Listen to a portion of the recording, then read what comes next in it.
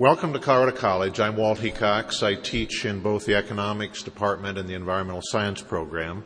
I'm also the faculty director of the Colorado College State of the Rockies project. And tonight is our third in a series of 4 talks concerning energy issues and challenges in the Rockies. We've loosely stitched these together under the title Energizing the Rockies, Energy Challenges in Global, National, and Regional Perspectives. And all of these talks are sponsored jointly by the Colorado College State of the Rockies project and the Schlesman Business Perspectives program. I'd especially like to thank Bob Kerwin, the CC's new Director of Communications, for organizing these talks as well as the rest of the Rockies Conference, which is coming up in April. Since the monthly series speaker is new, this is our 4th year in the Rockies project, but we've never done a monthly series like this. I'd like to give you just a little bit of background. The Rockies project attempts each year to provide thoughtful, objective voices on regional issues based on credible research on problems facing our 8-state Rockies region. And after convening students to do research in the summer, and we're just about to pick those students for summer of 2007, we then work almost all year on the publication, which is about to go to the printer in 2 weeks.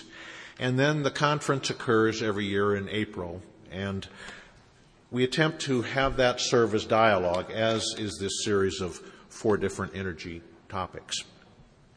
Energy is an issue which affects all of us, and all we need to do is to think about the gyrations in energy prices.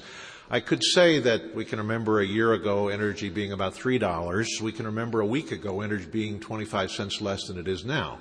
And these have very vital impacts on the Rockies, not only in how we get to work and what it costs, but because we are one of the nation's storehouses for many kinds of energy, it affects the drilling, the refining, the transmission. And so we really are at the center of a wild ride, I believe. The national demands for abundant energy resources underpin the resource boom which we're witnessing. I think it's just beginning to crank up. The questions we want to ask in this series: what role is appropriate for the Rockies as the U.S. seeks less dependence on foreign energy supplies? How are global and national conditions affecting us? When and how might renewables kick in and conservation actually be adopted by people who will flip the light switch off? The April 2007 report card will have a section on energy, and in that particular section, we're going to look at the impact of the Rockies energy boom on small communities. There are many other impacts of the energy boom we could look at, but we're interested in the impacts on Rifle, Grand Junction, Pine, Dale, other places that are being hammered both by a boom where perhaps the Chamber of Commerce loves it, but there's also a zero occupancy rate, property taxes are going up fast, and it's very difficult for people who've lived there a long time to survive in those communities. Our first speaker was Rebecca Watson, who was formerly with the Department of Interior and talked about the role of federal leasing, because the federal government, for good or bad, is very vital to our lives out in the Rockies. And in January, Raymond Plank came and talked as an energy producer.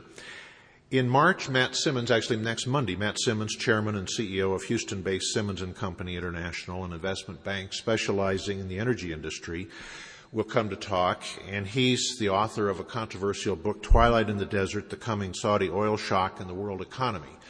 And Matt was with my class 2 days last week. He'll be with my class 2 days next week. So the energy series is wrapped very closely into what we're doing in our class. Tonight's speaker has been chosen to address an issue which is vital to tempering the energy boom, and that is renewables. Randy Udall is the Executive Director of the Community Office of Resource Efficiency, or CORE, in Aspen. CORE is a nonprofit organization that promotes energy efficiency and renewable energy and has done so since 1994. It works in partnership with Holy Cross Energy, a rural electrical utility that serves 40,000 customers. Holy Cross leads the U.S. in the percentage of the customers who buy wind power. In 1998, CORE started the first solar production incentive program in the United States. The program pays customers who install PV systems 25 cents per kilowatt hour for their energy. Holy Cross has more grid-connected photovoltaic systems than any of the 930 rural electric utilities in the nation. In 2000, Corps started the nation's first renewable energy mitigation fund, which has collected $1 million in building permit fees to install renewable energy systems. From 1982 until joining Corps, Randy Udall was a freelance writer specializing in environmental and related scientific topics, including energy efficiency, green buildings, acid rain, groundwater depletion, energy, clean air, global warming, and biodiversity. He has also edited a quarterly newsletter of the Rocky Mountain Institute, and has been a freelance writer in a variety of publications, including National Wildlife, Audubon Outside, Sierra, the Denver Post, and the Los Angeles Times. He serves on the board of directors of the Solar Energy International and Colorado Renewable Energy Society. Randy's talk tonight is titled Renewable Energy Possibilities, Offsets to Traditional Sources. Please help me welcome Randy.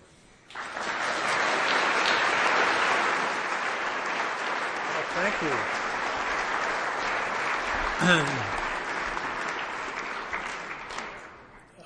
It's a pleasure to be here. Thank you, Walt, for that introduction.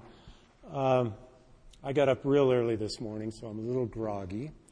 But let's get into this and just talk about energy a minute. And I'm going to address most of my comments tonight to anybody under 25.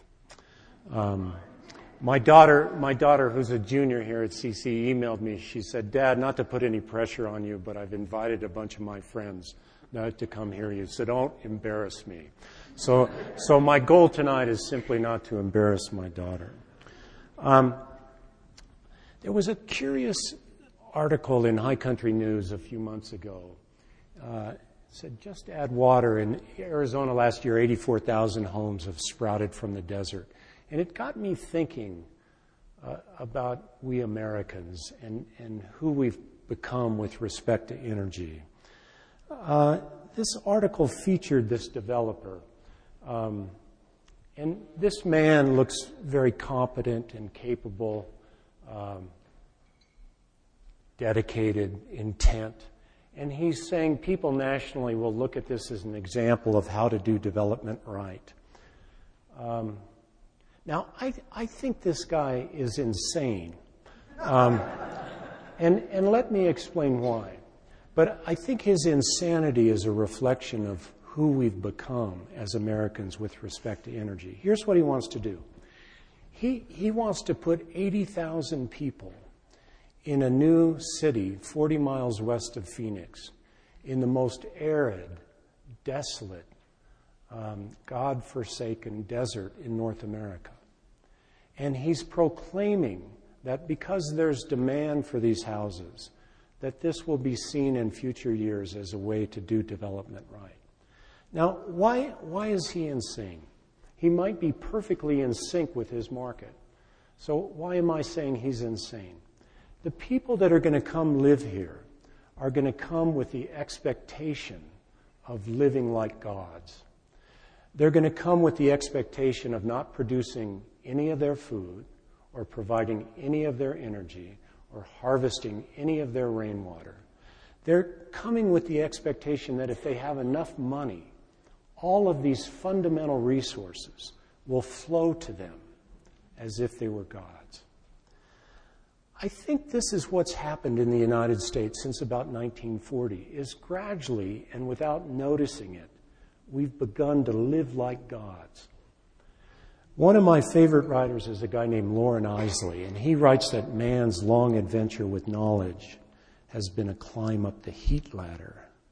The creature that crept furred through the glitter of blue glacial nights now lives surrounded by the hiss of steam and the roar of engines, and he is himself a flame, a great roaring furnace.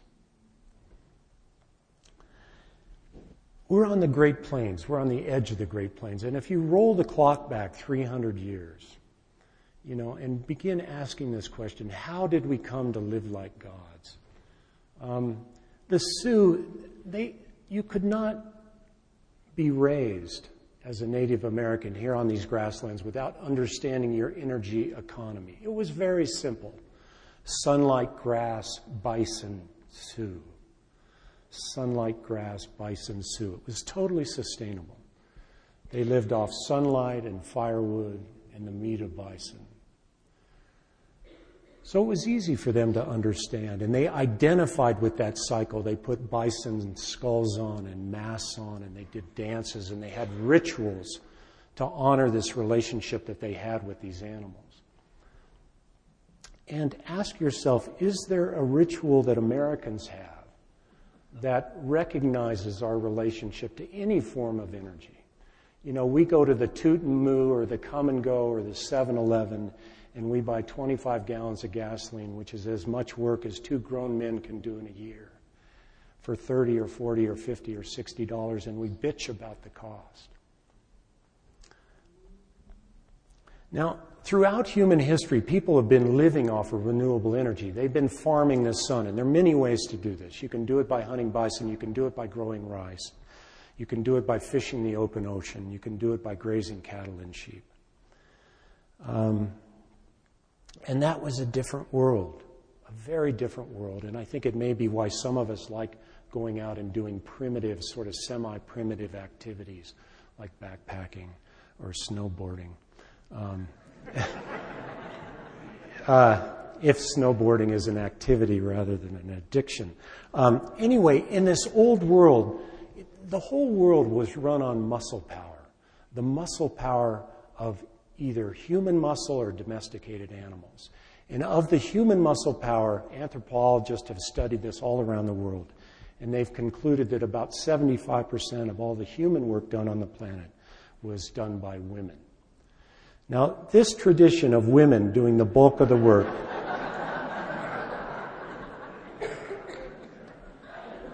is very much alive and well. But every few centuries, some men show up that are interested in doing some work. They're very unusual. They're rarities. And the Wright brothers are fascinating. Neither of these guys went to college.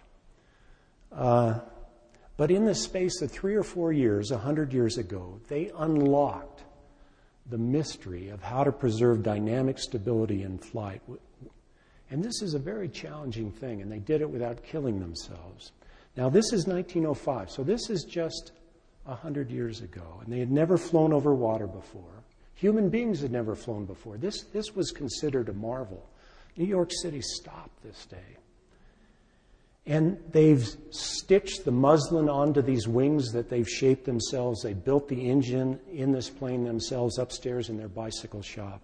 And because they had never flown over water before, they strap a canoe to the bottom of this plane in case of an inadvertent water landing. Now, we hear a lot about Yankee ingenuity, but this is there is something very, very real about Yankee ingenuity. And I'll argue later on tonight that we're going to need every ounce of it going ahead. And then American history just unfolds quite rapidly from there. Lindbergh flies the Atlantic, and he's met by 15,000 Frenchmen in Paris, 1927. He's met as if he were a god. He'd flown the ocean. And then 11 years later, Amelia tries to fly the entire world. Okay, and she's still a heroine to many generations of young American women today. And this blew me away to read this, DIA. As recently as 1975, 80% of Americans had never flown commercially on a jet aircraft. Today, 8 million flights carry 600 million passengers each year. This next thing is an animation of 1 day's air travel in the United States, each line being a single flight.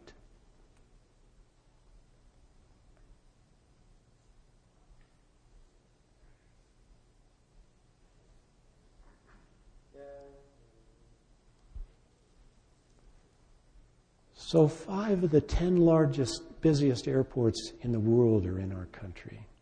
And we often hear that 4% of the world's people were using a quarter of the world's energy, which is true, but it's equally true that 4% of the world's people, a quarter of the world's economic activity is happening in the United States.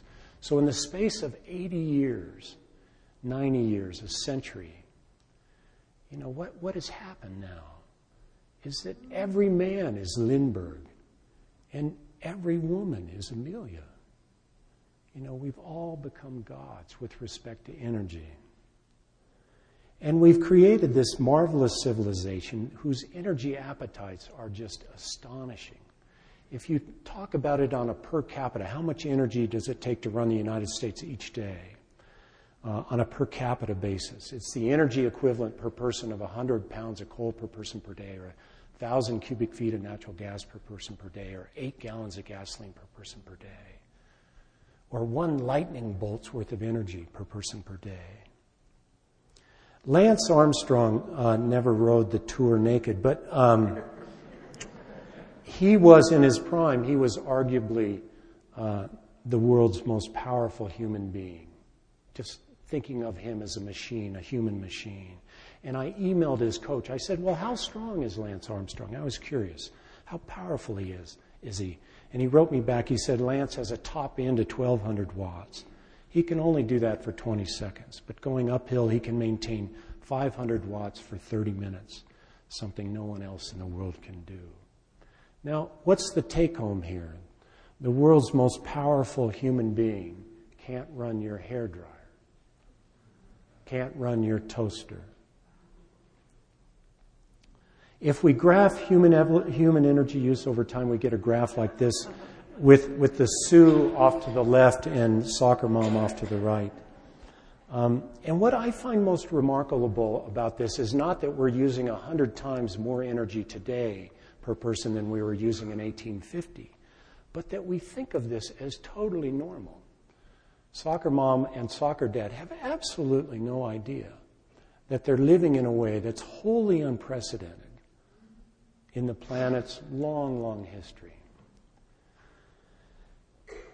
And so why? Why do they have no idea? Well, there was an 8-fold expansion in world oil supplies from 1950 to the year 2000. When the GIs came home at the end of World War II, the U.S. the whole world was running on 10 million barrels a day. 2/3 of it was produced in the United States. And since that time, it's increased to about 80 million barrels a day. So between 1950 and the year 2000, there was an 8-fold expansion in petroleum that provides about 40% of the world's energy. You should come hear Matt Simmons next week on Monday. He's an excellent speaker, brilliant guy. You won't be disappointed. And that flush of oil, that flush of petroleum, and that oil in combination with this intriguing, addictive form of mobility, the car, it took us somewhere. It took us somewhere as a people. And you can see it in this woman's face. I love this ad because, for me, it sort of encapsulates all aspects of the American dream. I mean, what are they selling here? Lung cancer, right? But no, they're selling the American dream here. Rollerblades and fast food and 56 Chevys. And you look at this woman's face. She's been liberated. She's in a reverie. Right? She has freedom. Human beings have been looking for perpetual motion for tens of thousands of years, and all of a sudden petroleum gave it to us after World War II. Now, the reverie ended. It's under attack. That reverie is under attack. It may have ended on 9/11. Katrina gave it another big blow.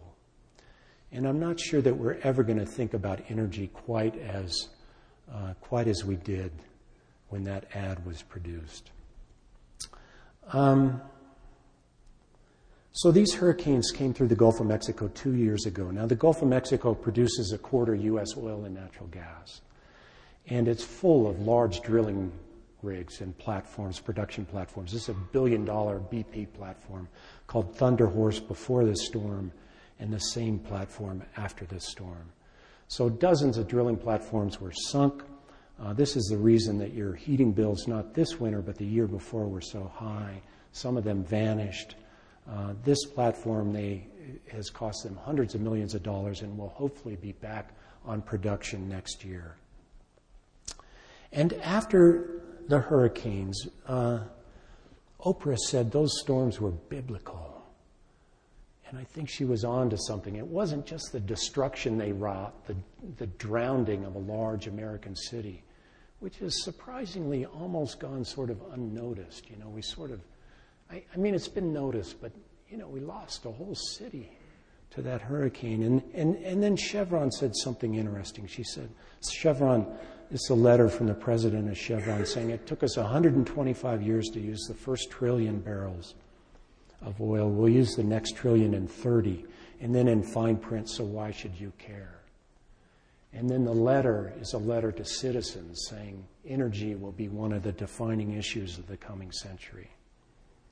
Every citizen of the planet must be part of the solution. Now, I found this really intriguing. You can think about this ad campaign as cynical. They didn't want anybody to assess windfall profit taxes on them. But I find it intriguing because it's the first time that anybody has spoken to Americans, spoken truth to power.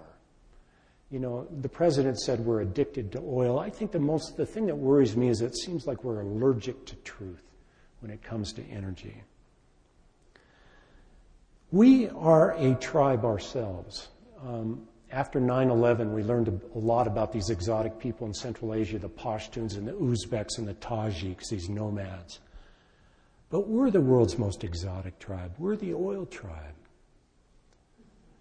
We're consuming our body weight in petroleum products now, each one of us in the United States, each week, 140 pounds of petroleum products per person per week. Now, that includes your share of the Department of Defense and Commerce and industry's use of oil. But if you just do the math, that's what it works out to be. So let's talk about oil for a minute. This is a chart of Pennsylvania oil production. On the left, we have 1859.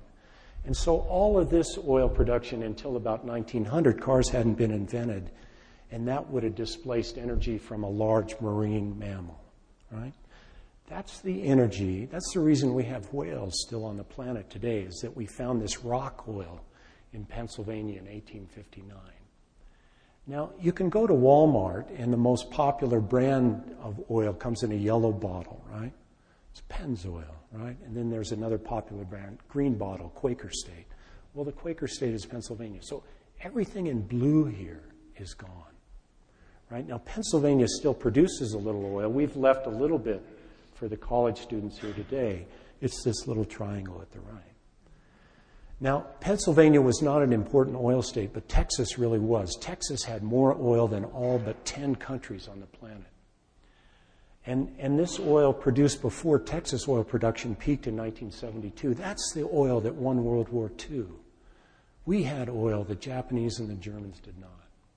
But you can see that Texas oil production peaked 35 years ago, and Texas, which at one time was one of the world's great oil provinces and still is one of the leading American producers, no longer produces enough oil to run Texas today. They're not self-sufficient in petroleum anymore. I was giving a talk in Oklahoma, and I wanted to make everyone understand what it means when 2/3 of something is gone. And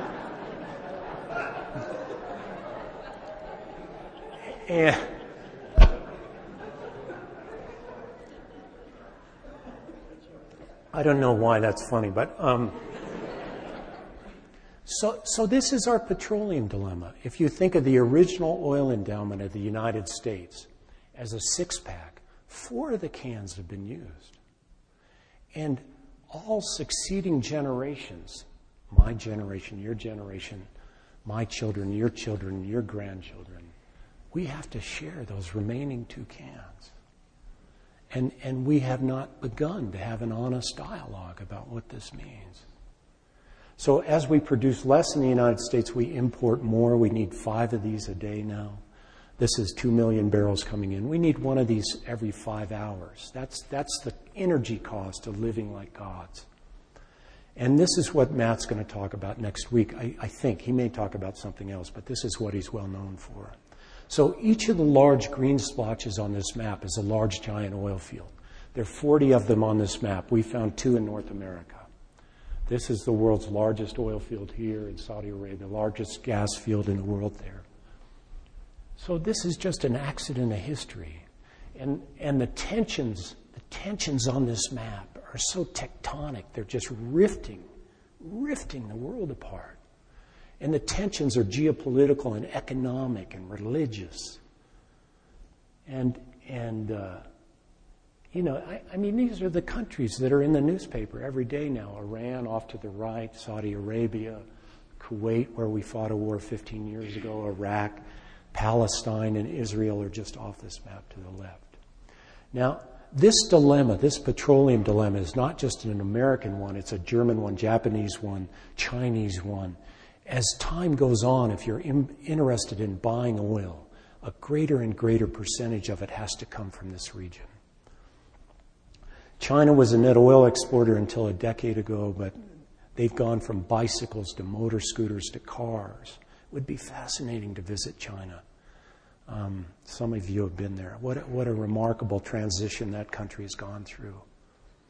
And if we do not become smarter about energy, at the very mouth of the Persian Gulf is this narrow strait called the Strait of Hormuz. It's 75 feet deep and about 25 miles wide. And the top of it, that's Iran at the top, right? And, a huge and growing percentage of the world's oil has to go through this strait. So the future course of history in one scenario can just pivot on activities that happen inside the Persian Gulf or right here, the Strait of Hormuz. Let me just briefly talk about climate before I say a few things about renewable energy. You young people are living at a really interesting time. Half of all the oil that human beings have ever consumed has been used since about 1985. So since you were born, half of all the oil that people have ever used has been produced since you were born. And half of all the carbon that we've put into the atmosphere has been produced since about 1960, 1970, in that period of time. This carbon problem fascinates me. I mean, it's a huge problem. It'll preoccupy the next 5 generations of human beings. Some political scientists have said it's the perfect problem with no solution. If we can solve this problem, if we can solve the energy problem, of which this is a piece, then prosperity will endure, has a chance of enduring for centuries and spreading. And if we don't, then I don't think those two statements are correct. Now, the heart of the carbon problem is that this is a very long-lived gas. Most things human beings put into the atmosphere fall out within a week or two. SOx and NOx, some of these trace pollutants from power plants, they fall out. Stuff volcanoes put into the atmosphere falls out within a year or two, even if it's injected very high. But half of the CO2 that we put into the atmosphere will be there 100 years. Okay? And so there's still some of the CO2 that Amelia's plane put into the atmosphere in 1937 is still in the air today. Some of it will be there forever. And what that means is that each generation of human beings is inheriting the emissions of all people that have come before them. So you children have inherited the emissions of your grandparents and your parents, and your children will inherit not only yours, but theirs also. And this stuff just builds. So this level of CO2 in the atmosphere now is 20% higher than when I was born. It's growing quite rapidly now. A typical family in the United States heating and cooling their house will produce enough CO2 to fill a Goodyear blimp. And then they'll fill a second Goodyear blimp driving their cars. So it's about £1 a mile for a typical American automobile. Carbon dioxide. When you buy $100 worth of electricity here in Colorado Springs, you're buying about 1,600 pounds of carbon dioxide. Comes kind of bundled with it. And half of it will still be in the air a century from now. I was interested at my own house. Scientists say, man, we've got to get these carbon emissions way down. So I was interested. This is a passive solar house I built in Carbondale. And I did a little emissions inventory on it, and it was producing 20,000 pounds a year. I was astonished. It was all electric, and our electricity was largely coal-fired.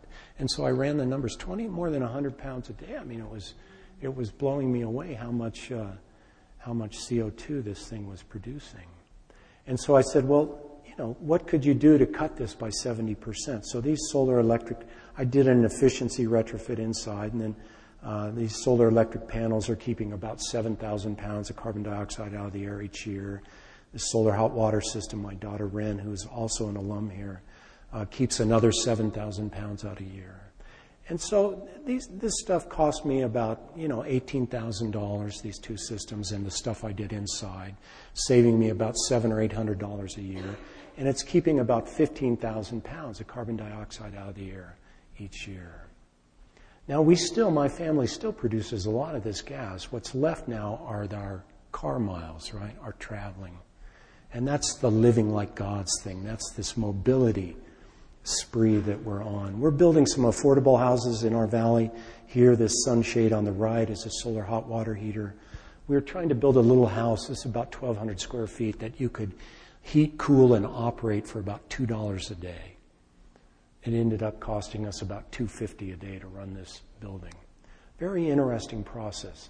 And if you think about how we're designing buildings now, most buildings in the United States are parasites. The minute they're completed, we wheel them into intensive care. We hook them up to the grid and the gas line, and they're helpless. If the power goes out, if there's an ice storm or a tornado or an avalanche or any other reason, they just die. They freeze.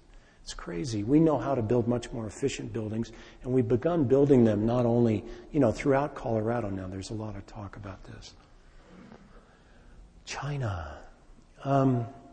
The climate challenge is a coal challenge. It's a fossil fuel challenge, but coal dominates the fossil fuels. And the Chinese this year will burn twice as much coal as we're burning in the United States. They'll do about 2 billion tons. We'll do about 1 billion tons. And so if you're going to address the climate problem, you've got to find a cleaner way of burning coal, a way of using coal that doesn't put CO2 into the atmosphere. And there's a lot of brilliant science now looking at this. Can we do this? Because coal is the world's most widely distributed and cheapest fossil fuel. 100 of these trains come out of Wyoming each day now. Some of them come down here to your power plants in the Springs. And there was a Wyoming politician 100 years ago who said, Wyoming boasts enough coal to weld every tie that binds, drive every wheel, change the North Pole into a tropical region, or smelt all hell. And it's true. Wyoming, one county in Wyoming, produces more coal than all but 3 nations on the planet. The Rockies are loaded up with fossil fuels like a piñata. But we also have the world's best wind resource, some of the world's best wind resources, and probably the best solar resource in North America, in our region. And so one of our challenges is to begin using these renewable resources at rates much, much larger than we've used them in the past. And if we don't, the emerging climate science says that if we don't get after this climate problem, then Florida goes from this to this. This might take 2 centuries. It might take 3 centuries. It might take 140 years. But at some point in the coming century, because there are these huge lags in the climate system, at some point in the coming century, we will have condemned Florida. So this, you can argue, this is a national security issue. This is we've never lost that kind of territory to any foreign enemy in the United States history. So here's the dilemma, and it's something that I've wrestled with a lot, that these things are the basis of prosperity. Fossil fuels invented prosperity, but burning them produces carbon dioxide. You have some in your lungs right now. It's not toxic. It's not a pollutant in the classic sense of the term. But we've got to cut these emissions during a century when they would otherwise double or triple. And the brightest people in the world are wrestling with this. You can go on the internet now and you can find Nobel chemists at Caltech and MIT and Rice all over the world saying, how are we going to do this? And EPRI is the Electric Power Research Institute. They argue we need to get much more efficient with how we use energy. We need massive deployment of lower emitting technologies, nuclear, carbon capture and sequestration if we use coal, wind, solar, all the renewables, every one you can think of. Earlier I mentioned that the Sioux guy could understand his energy basis. This is your energy basis, and so it's not surprising that you can't understand it. You could spend a whole semester, we'll have a little pop quiz on this graph later on tonight, but this is basically, if you think of the United States as a big animal and you dissected it, this is the energy patterns that keep that animal alive.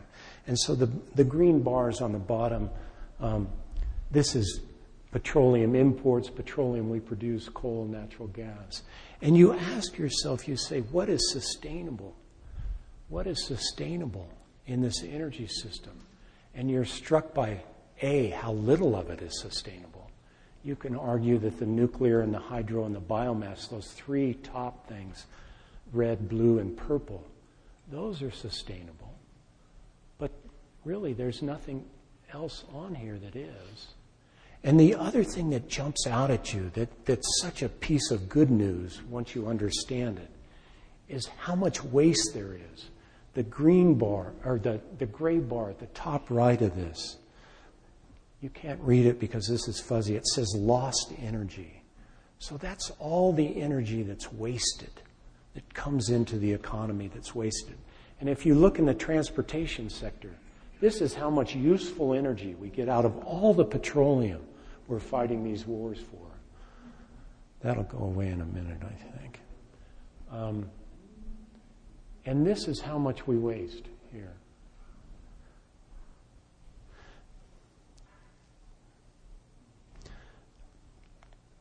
So about 55-60% of the energy that comes into the economy is wasted. And this is an opportunity because this is an energy source we can mine as we go ahead. Now, some of these losses are just due to laws of physics. But you can see in the electric sector how much, about 2/3 of all the energy that goes into the electric sector is lost. And so we ought to be saving electricity because it's largely coal produced and we get more bang for our buck there. Electricity and oil. We need more efficient cars, better ways of producing electricity, much cleaner technologies to produce electricity. Efficiency is really interesting to think about. And here's one example. It turns out that human beings aren't very good when it comes to efficiency. This is the evolution of the bicycle. Now, why a man would invent something like we have on the upper left is a bit of mystery to me. This was something that you just kind of rode astride. And then he figured out, this guy, 50, 60 years later, he figured out, well, if I put pedals on it, then I can sit there and I can be a dignified gent. And then bicycles went through an SUV phase on the upper right here, where they got tall and tippy and there were product liability suits. Okay? Because the idea, see the thinking here is if I make that front wheel very big, then I can go further in each revolution. Okay? You can see a human mind kind of grappling with this problem. But now 70 years, 60 years have passed. And finally, some idiot savant,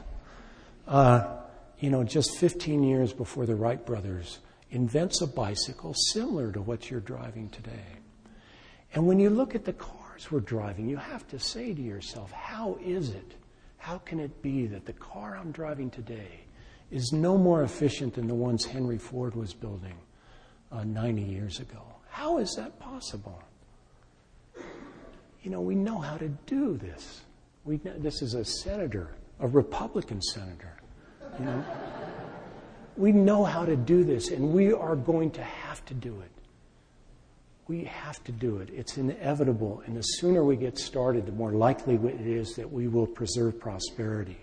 We have to save coal-fired electricity. One of these compact fluorescent lights saves 500 pounds of coal, 1,000 pounds of greenhouse gases, saves you $35 on your electric bill. We're going to be planting wind turbines like they were trees. We've got to do this. We've got to scale global wind production up 50-fold in 5 decades. Not 5-fold, but 50-fold. We've got to scale up global solar production 700-fold.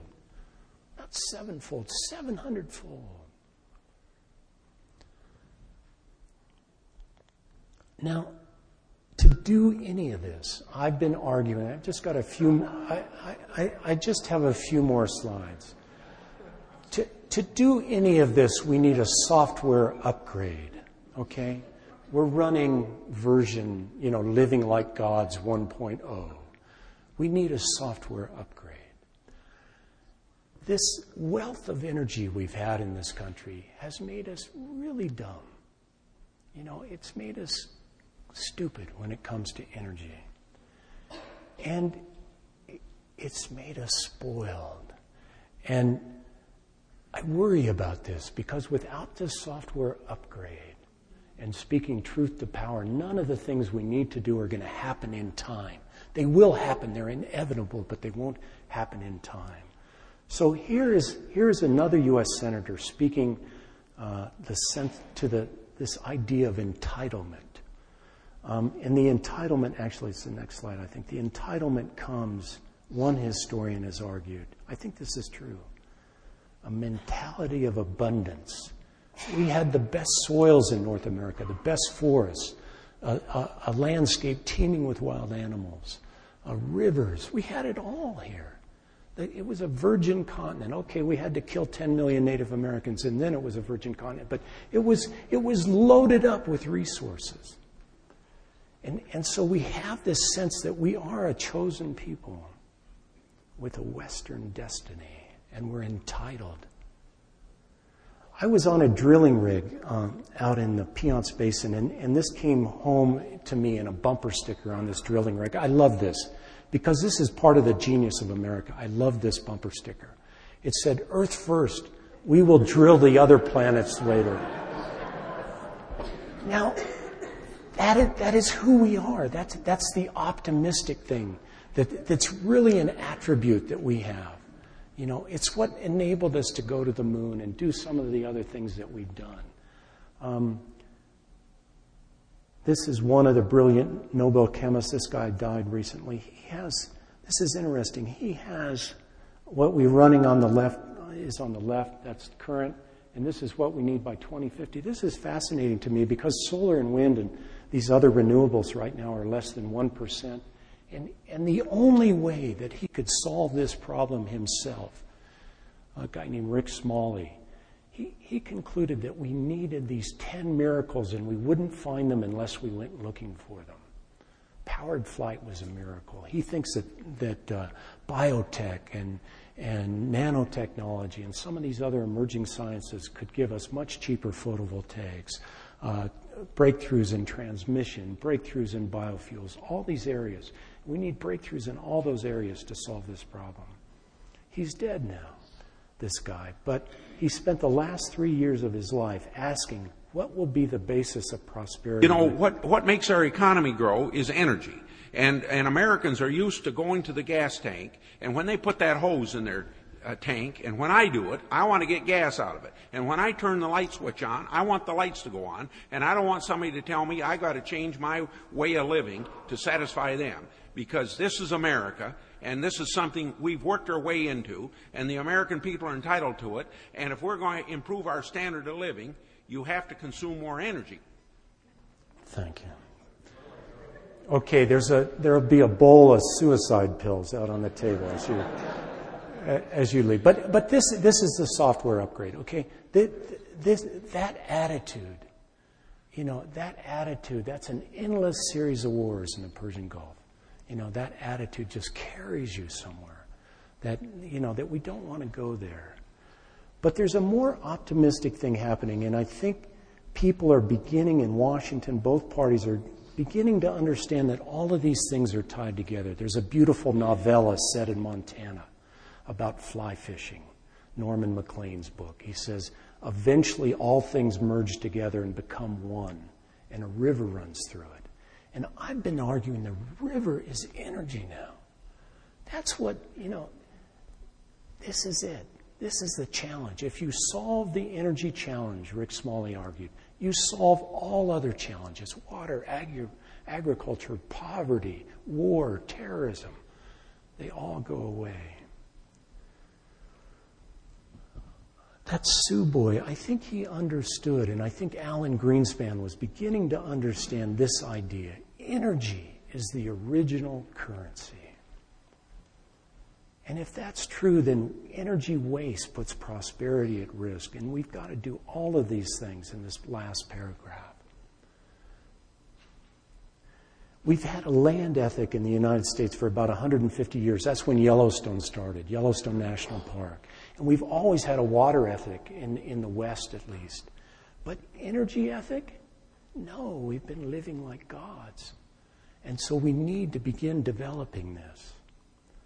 I want to end just with 3 more slides. I think there are 3 slides here, 4 slides. When the Wright brothers went to Kitty Hawk the first time, they took these kites down there. And the kites did not perform the way that the textbooks said they should, because the wing shape was wrong. And so they went back, and upstairs in the bike shop, they built a wind tunnel. Here's the wind tunnel. You're looking in one end of it. And that winter, they very meticulously pounded out wing shapes, 100 different wing shapes, looking for the right curvature, width to length ratio. What was the proper shape of a wing? They had raptor wings of hawks and buzzards. They were studying this. Okay? Neither one of these guys went to college. And inside the wind tunnel, they built a little analog measuring device, an analog computer. That's it on the right. And it's built out of used hacksaw blades and bicycle spokes. And they tested these wing shapes. This is one of the wing shapes, vertical on the top. Very, very cunning, these guys. And this shape, this is the shape. Okay, they were asking themselves, if we want to fly, we have to have an efficient wing shape. If we want to go long distances, we have to have an efficient wing shape. We have to outwit friction. We have to understand this energy challenge that they were facing. And when you get on a Boeing today, the wings you're flying on, within a few percentage points, are just what they figured out upstairs in the bike shop a century ago. Now, Boeing understands that efficiency has got to be the key of everything we do going ahead. And so this new plane, 20% more seat miles per gallon of jet fuel. It's lighter, the engines are more powerful and also more fuel efficient. The whole thing's been redesigned. And so we have to redesign our entire, working infrastructure in the United States. It's the work of generations. But we have no choice. My last slide. I want to talk to young people. I don't know where the future is going. And I don't know how we've raised you, kind of what you think the future is going to be like. Maybe we're all going to go live out in space. Cloning didn't work out here like we were hoping it would in this picture. But, the idea is that we were destined to go live in the stars somewhere. Maybe that's one future. But I have been telling my kids, I think it's going to be a fascinating ride, and it's going to have some potholes. Your life is going to be an adventure, and you're going to need every intellectual strength you can develop. But you're also going to need a lot of practical skills, is my sense of it. You could start by learning how to brew beer in the bathtub.